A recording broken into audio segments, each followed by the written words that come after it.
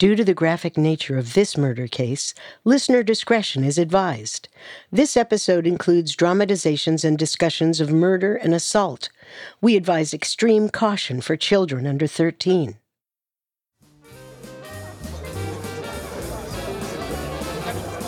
On the night of September 9th, 1926, 18-year-old Erdman Olson attended a social dance in Seneca, Wisconsin.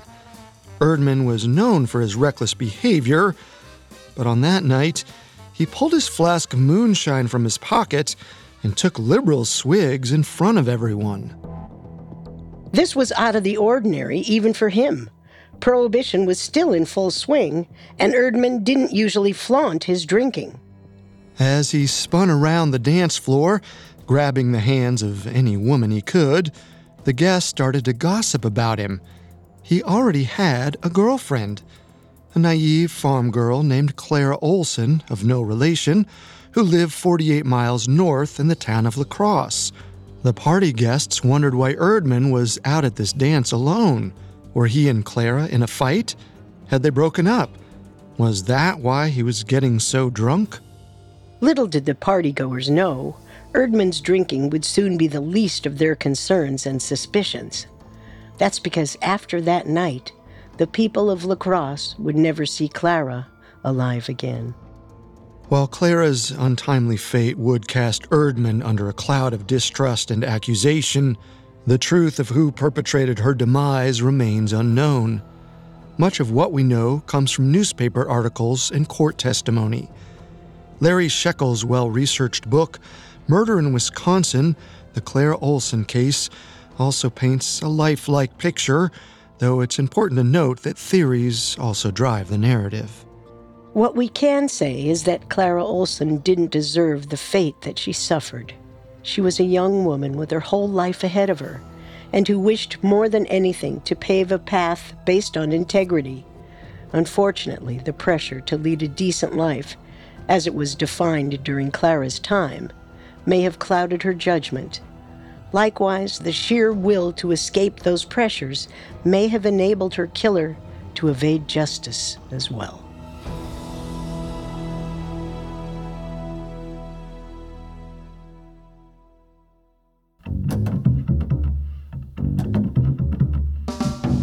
This is Unsolved Murders True Crime Stories, a Spotify original from Parcast. I'm your host, Carter Roy. And I'm your host, Wendy McKenzie. Every Tuesday, we dive into the world of a real unsolved murder and try to solve the case. You can find episodes of Unsolved Murders and all other Spotify originals from Parcast for free on Spotify. This is our first episode on Clara Olson. This week, we'll cover Clara's budding romance with her beau, Erdman, and detail how it went south. Next week, we'll discuss the fallout of Clara's murder and the frustrating circumstances that complicated what should have been a simple search for justice. We have all that and more coming up. Stay with us. Now on Netflix, inspired by the unbelievable true story of a fake hitman, comes the new movie, Hitman, from Academy Award nominee Richard Linklater. At 96% certified fresh on Rotten Tomatoes, critics are calling Hitman a smart, sexy crime thriller with surprises at every turn. Starring Glenn Powell and Adria Arjona, Hitman. Now playing on Netflix and in select theaters. Rated R. There's no better feeling than a personal win, and the State Farm Personal Price Plan can help you do just that. Talk to a State Farm agent today to learn how you can bundle and save with the Personal Price Plan. Like a good neighbor, State Farm is there. Prices are based on rating plans that vary by state. Coverage options are selected by the customer. Availability, amount of discounts and savings, and eligibility vary by state.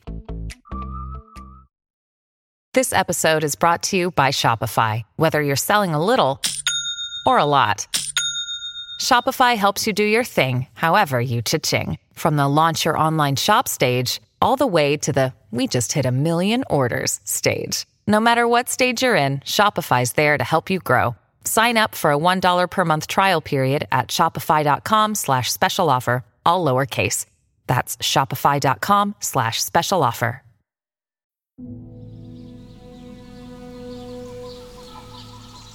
Clara Olson was born on September 12, 1904, to a farming family in the small rural town of La Crosse, Wisconsin.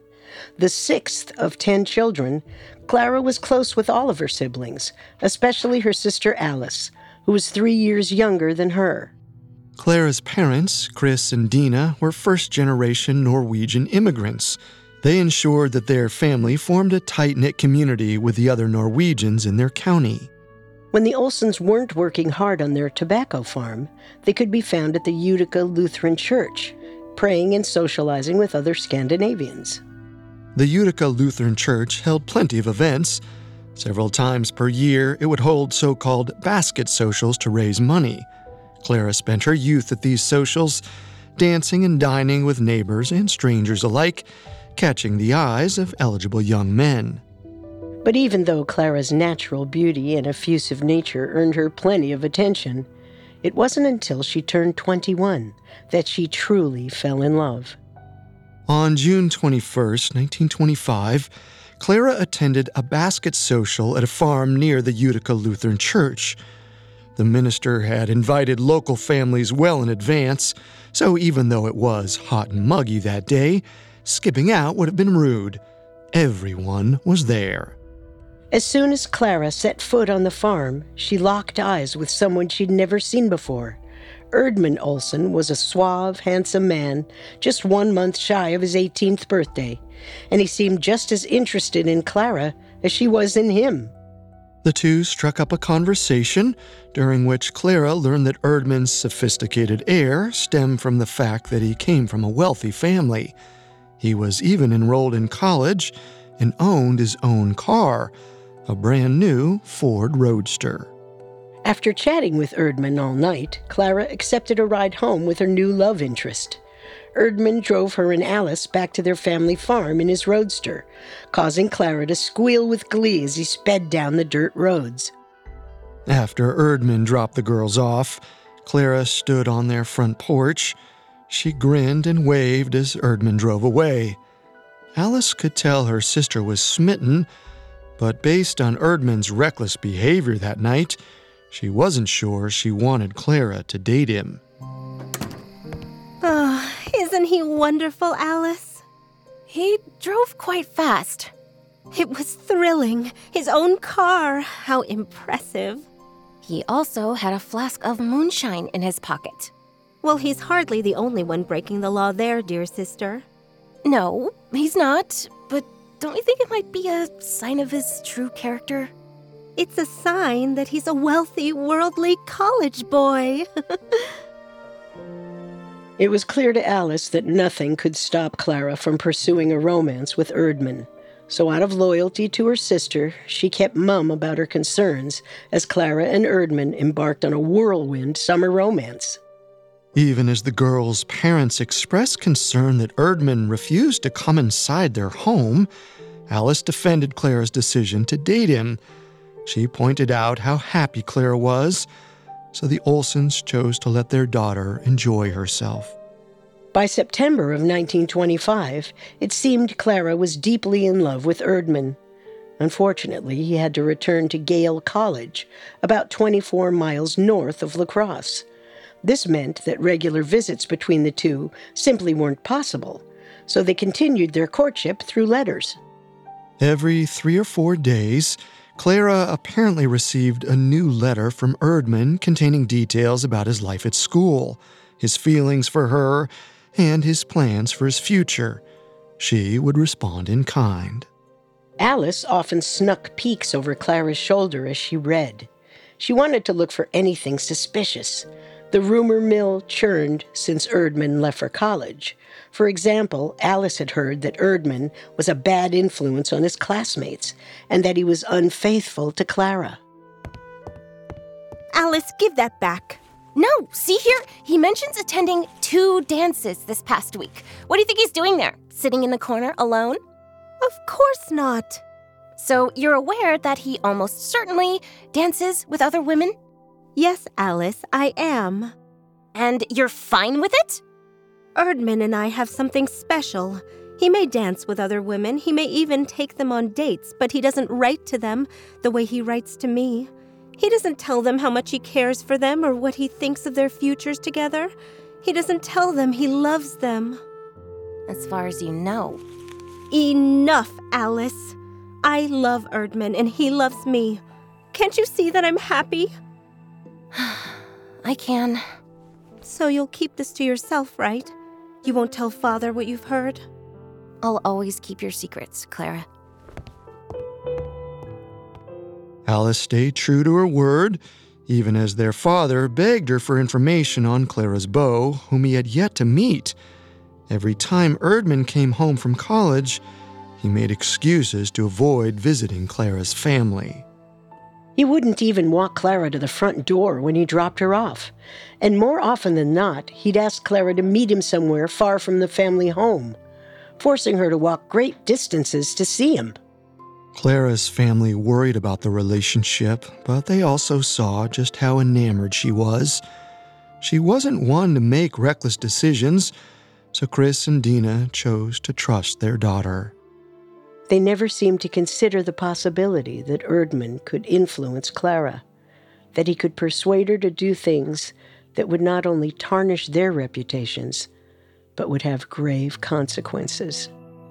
Clara's parents never considered that whenever their 22-year-old daughter went off with her 18-year-old boyfriend, they might be doing more than just talking. Coming up, Clara is forced to confront the ramifications of her adult relationship. Love. It's been the subject of poems, novels, music, and film.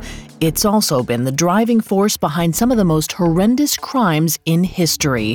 Hi, I'm Vanessa Richardson. Join me for Season 2 of Criminal Couples and meet the lovers who took their passion to perilous lengths. Featuring standout episodes from female criminals, serial killers, solved murders, and crimes of passion, this season of Criminal Couples gets to the heart of what makes two turn to a life of murderous crime.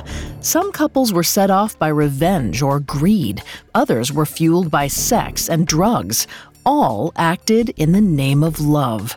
Discover the darker side of desire in Season 2 of the Spotify original from Parcast, Criminal Couples. Follow for free and tune in every Monday, only on Spotify. At Sephora, we know how you love to use makeup, skincare, hair care, and fragrances that work for you, but also how important it is to be in the know about the ingredients that are in them, which is why we created Clean at Sephora. Curated products from brands like Merit, Amika, Summer Fridays, and Fleur that have everything you want, minus certain ingredients you might not. Clean at Sephora is only at Sephora. Shop now at Sephora.com. And now, back to the story.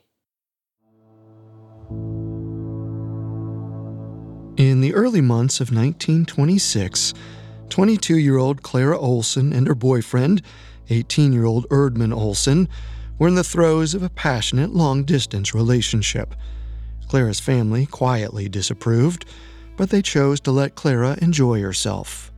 Whenever Erdman returned from Yale College to visit Clara, the two spent their time driving in his roadster down long, winding private roads before parking on one of the notorious lovers' lanes, scattered amongst the countryside. Clara may have seemed naive to some, but she understood the consequences of sex. After all, she witnessed animal births firsthand on the farm. So even though rumors spread that claimed Erdman forced her to go further than she wanted, Clara ignored them. She knew exactly what she was doing. While it appeared the rumors about Clara's involvement with Erdman were false, other rumors about Erdman's behavior were unfortunately true. Had she known the truth about the man she was dating, she might not have been so quick to get intimate with him. Back at Yale College, Erdman's behavior was consistently reckless, irresponsible, and downright alarming. He was known for getting into fistfights with his male classmates, shooting his .22 revolver into the wall of his dormitory, and participating in gruesome pranks. For example, he once tied a noose around a dummy and hung it out the window of his dorm room. His conduct became so unacceptable that in April of 1926, 18-year-old Erdman was given the choice of being forcefully expelled or leaving Yale College quietly on his own. He chose the latter, but fought to be reinstated. He appealed to the school authorities, in which he promised to be better. Despite Erdman's pleas, his past behavior had been so upsetting that the school was reluctant to let him back. Ultimately, it took a secret visit between Erdman's mother, Anna, and the president of Yale College to allow Erdman to re-enroll. But just as Erdman began to get his life back on track, something happened in lacrosse that threatened to derail his progress. In May of 1926, just 1 month after Erdman was reinstated at school, Clara Olson realized she was pregnant with his child. Because they weren't married, and because Erdman's reputation was so tarnished, Clara kept this information to herself as long as she could.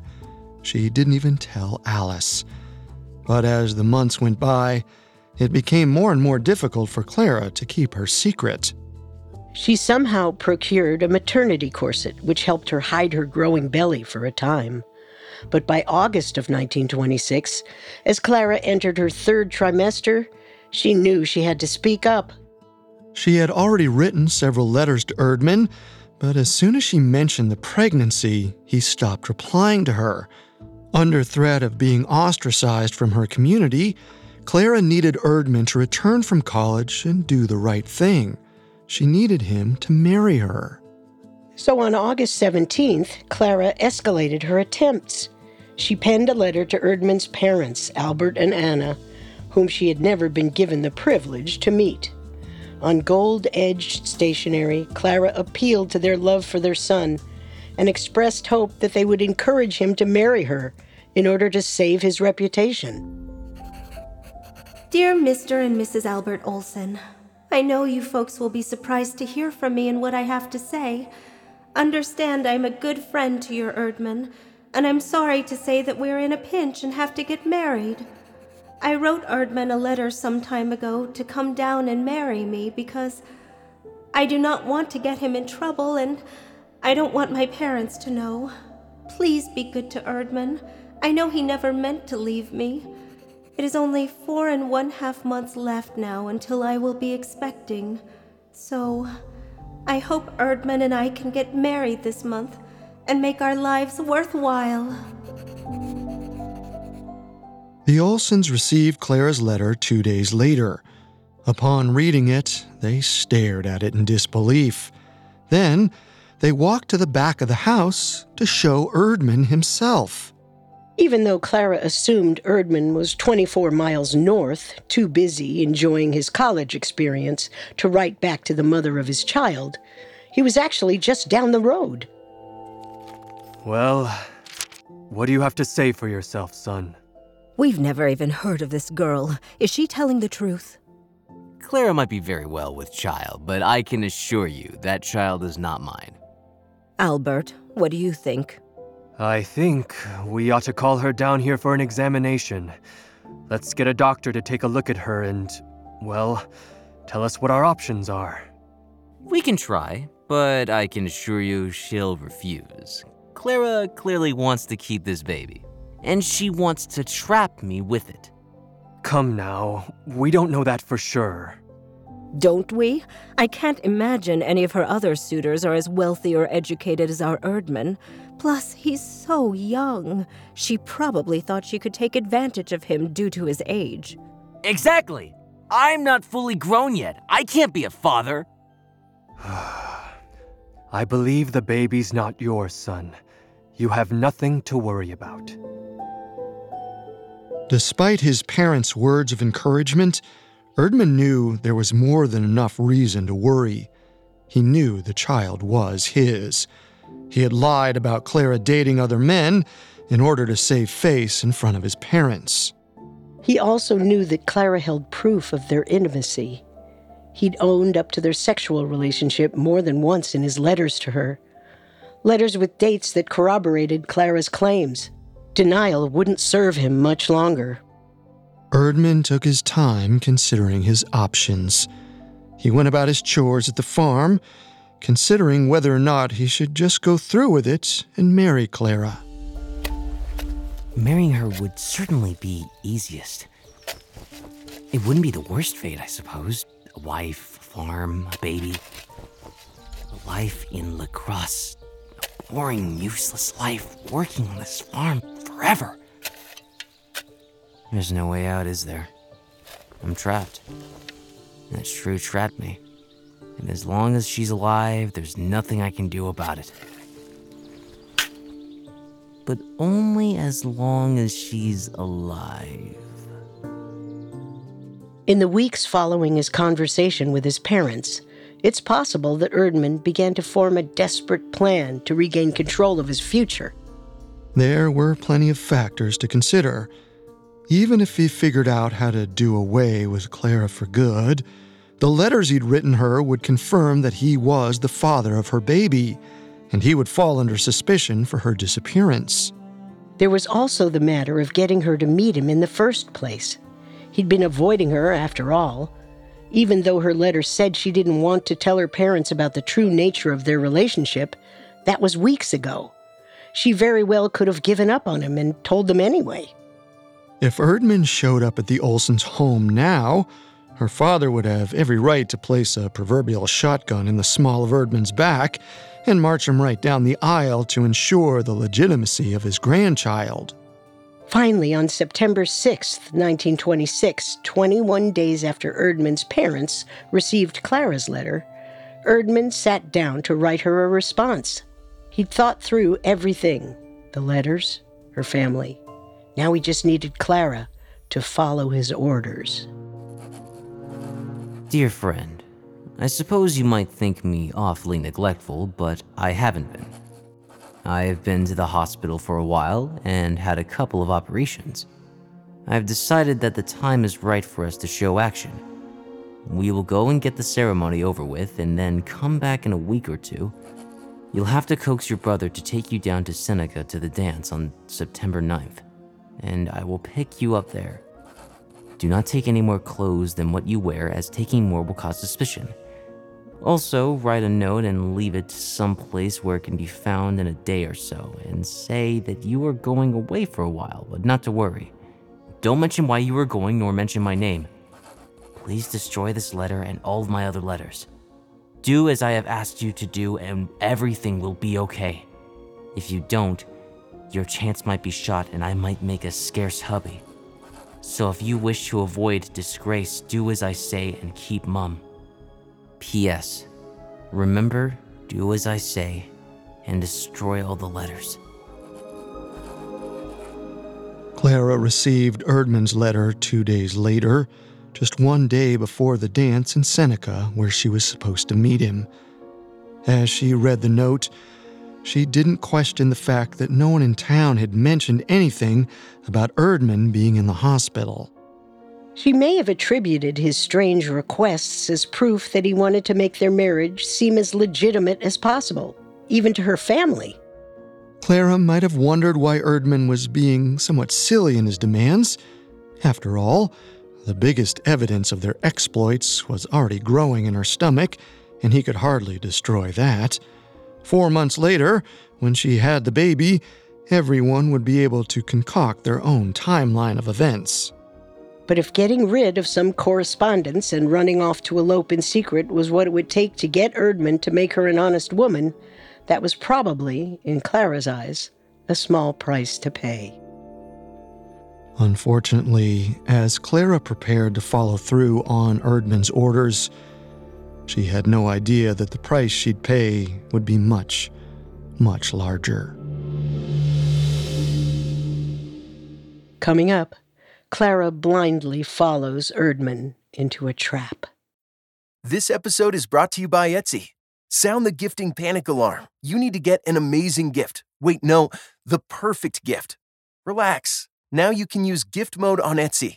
Gift mode on Etsy takes the stress out of gifting, so you can find the perfect item for anyone and any occasion. It's easy. Just tap or click gift mode on your Etsy app or Etsy.com. Then answer a few short questions about who you're shopping for and what they like. And gift mode instantly gives you curated gift ideas based on hundreds of personas.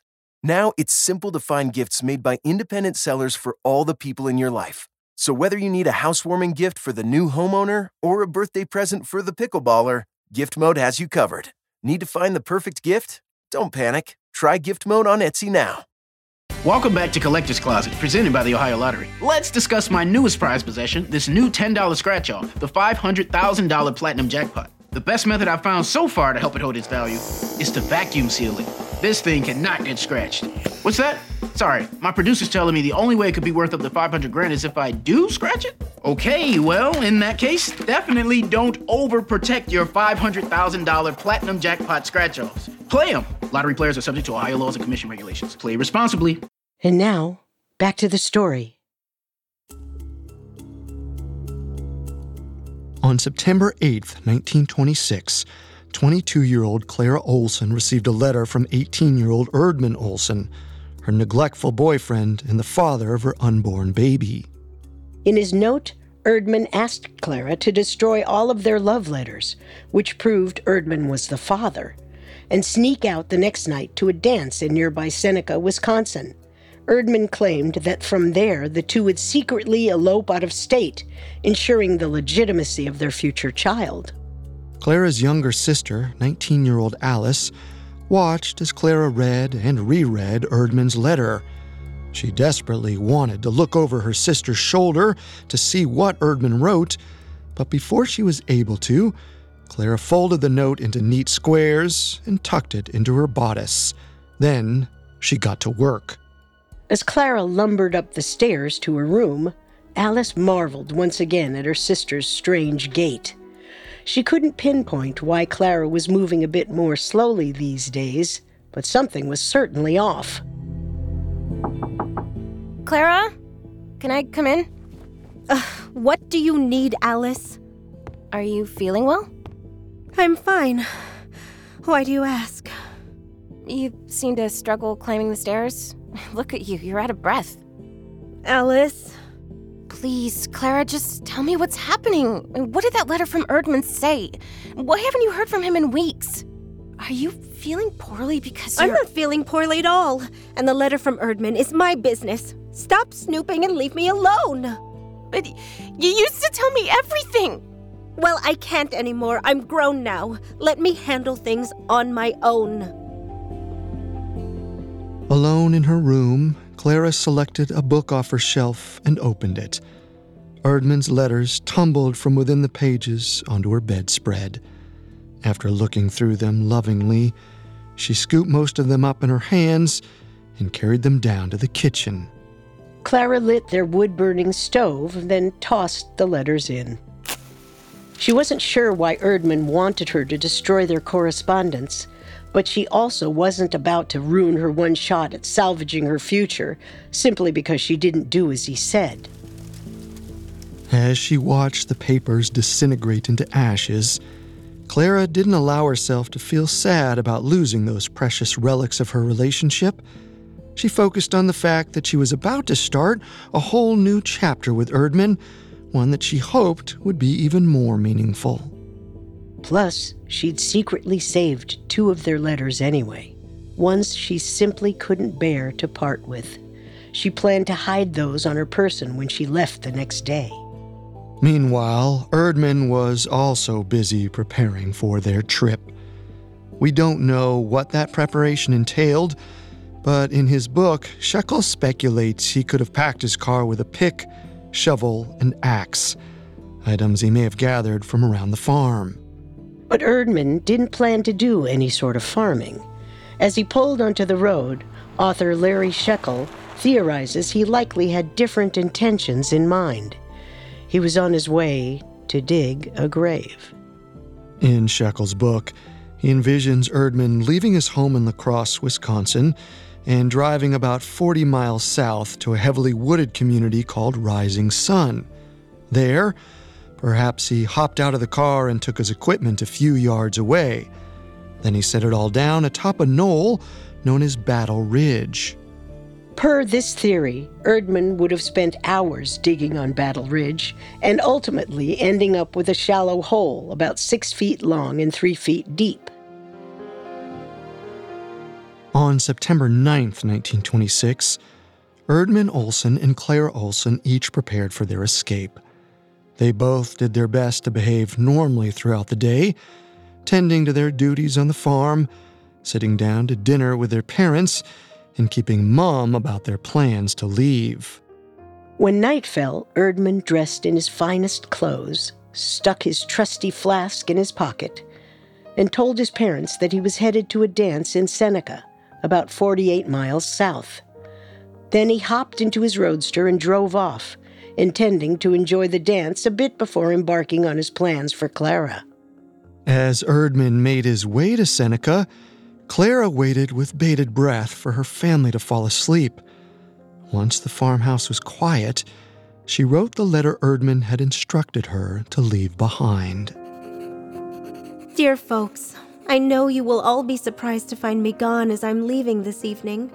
Please do not worry about me, as I will not be gone very long. I am taken good care of and will be back soon. Don't take it too seriously, as it will mean nothing. Only a little surprise. I will be back soon for my trip. Clara tucked the note under a lamp, then continued to sit quietly. She still had some time before she was to go and meet Erdman. Even though he had asked her to get a ride to the dance to meet him, she couldn't manage that without arousing suspicion. Since Clara's family knew that Erdman had dodged her for months, they were loath to assist her in anything that might enable their relationship. So instead, the young, pregnant woman waited, willing the clock to push closer and closer to midnight, when her family would all be asleep and she could finally leave on foot. Over at the Seneca dance, Erdman's night was starkly different from Clara's.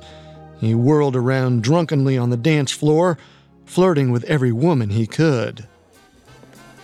Marie Anderson, you come right over here and dance the foxtrot with me this very second.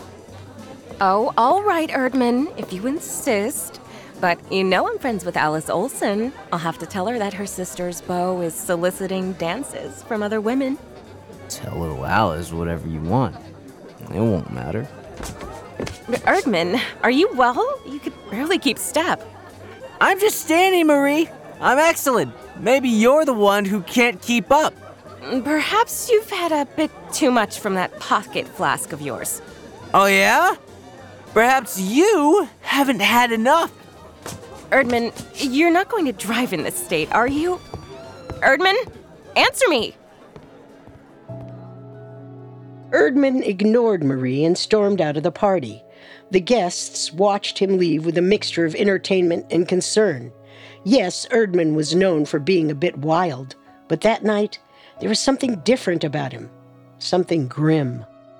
Oblivious to all those who watched, Erdman hopped into his Ford Roadster, where, according to court testimony later on, an unknown stranger was already seated in the passenger seat. Apparently, Erdman had picked up this strange man prior to arriving at the dance, but his guest had chosen to wait in the car rather than join the festivities. Erdman peeled out of the lot and began driving toward La Crosse. As soon as the clock reached midnight, Clara slipped out of her front door and began walking south down the road, ready to hop into Erdman's car whenever he approached her. Clara's father, Chris, turned in his bed when he heard their front door open and shut. Clara was an adult, allowed to come and go as she pleased, but he did wonder why she hadn't told him she was leaving or where she was headed. He decided to try and stay awake until she got back, just to make sure she was safe. But sleep quickly took hold of the tired farmer, and he nodded off into a dream, or rather, a nightmare. Chris dreamt that he walked out of his bedroom and over to Clara's, where her bed was empty.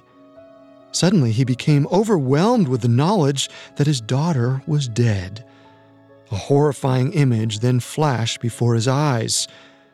Clara was face down in a shallow grave in the woods. Chris woke with a start and shook his wife awake. It was hours after Clara had left home, and he asked Dina if she heard their daughter return. Dina said she thought so, and Chris sighed with relief. The Olsons drifted back to sleep, certain that Clara was safe and sound. In reality, Clara was in the passenger seat of Erdmann's roadster. She was thrilled to be back in the presence of her lover, but surely worried by his erratic driving, not to mention the stranger sitting next to them in the car. She may have clutched her stomach, instinctively protecting her unborn child, as Erdmann sped south along the Mississippi River. Erdmann, darling, I thought we were headed north. What? Aren't we? No, dear, we're going south. You promised me that we would get married in Minnesota, where we would get licensed and wed all on the same day. Where are you taking me? I just need to make a small stop. Don't you worry, my love. Everything is fine. All right, I believe you. But please, tell me, who is this? Look out! Wow, he came out of nowhere. Erdmann, are you fit to drive? Who is this man with us? What is going on? As Erdmann pulled the car to a stop in the middle of nowhere, Clara finally accepted that something was deeply, deeply wrong. She couldn't think of a reason why he would take her into the woods in the middle of the night, certainly not one in which she came out of the situation unharmed. Perhaps at that moment, Clara decided to make a break for it. She might have thought she could run to the highway, outsmarting her intoxicated companion, and hitchhike her way back home. Or it's possible that she stayed put, hoping that Erdmann wouldn't dare hurt her in his own car, as it would create evidence. In this case, she would have been forced out of the car. Somehow, Clara Olson did end up standing outside Erdmann's Ford, shivering in the early autumn night breeze. And before she could say anything, before she could turn around and plead with her lover, Clara was struck in the back of the head with a heavy metal object.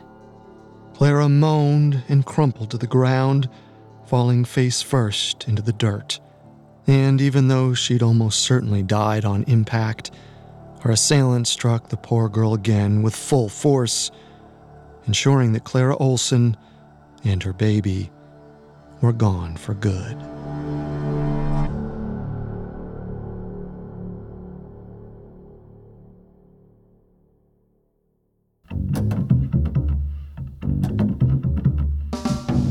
Thanks again for tuning into Unsolved Murders.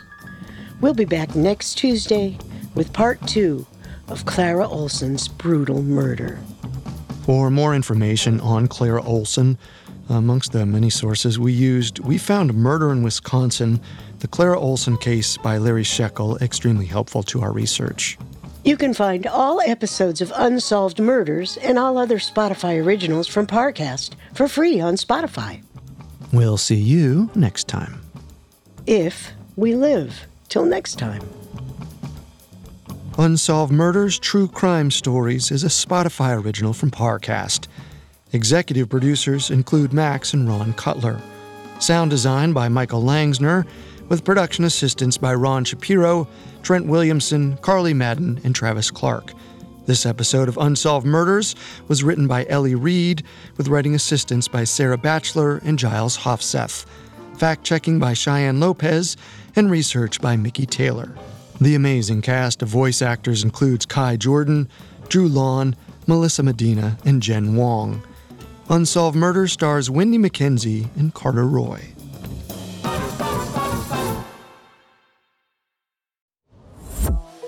It's been said that love is a many-splendored thing. That is, until it's not. In Season 2 of Criminal Couples, discover true stories of couples who turned their love lives into a life of crime. Lies and deceit are just the beginning. Follow the Spotify original from Parcast, Criminal Couples. Catch new episodes every Monday, free and only on Spotify.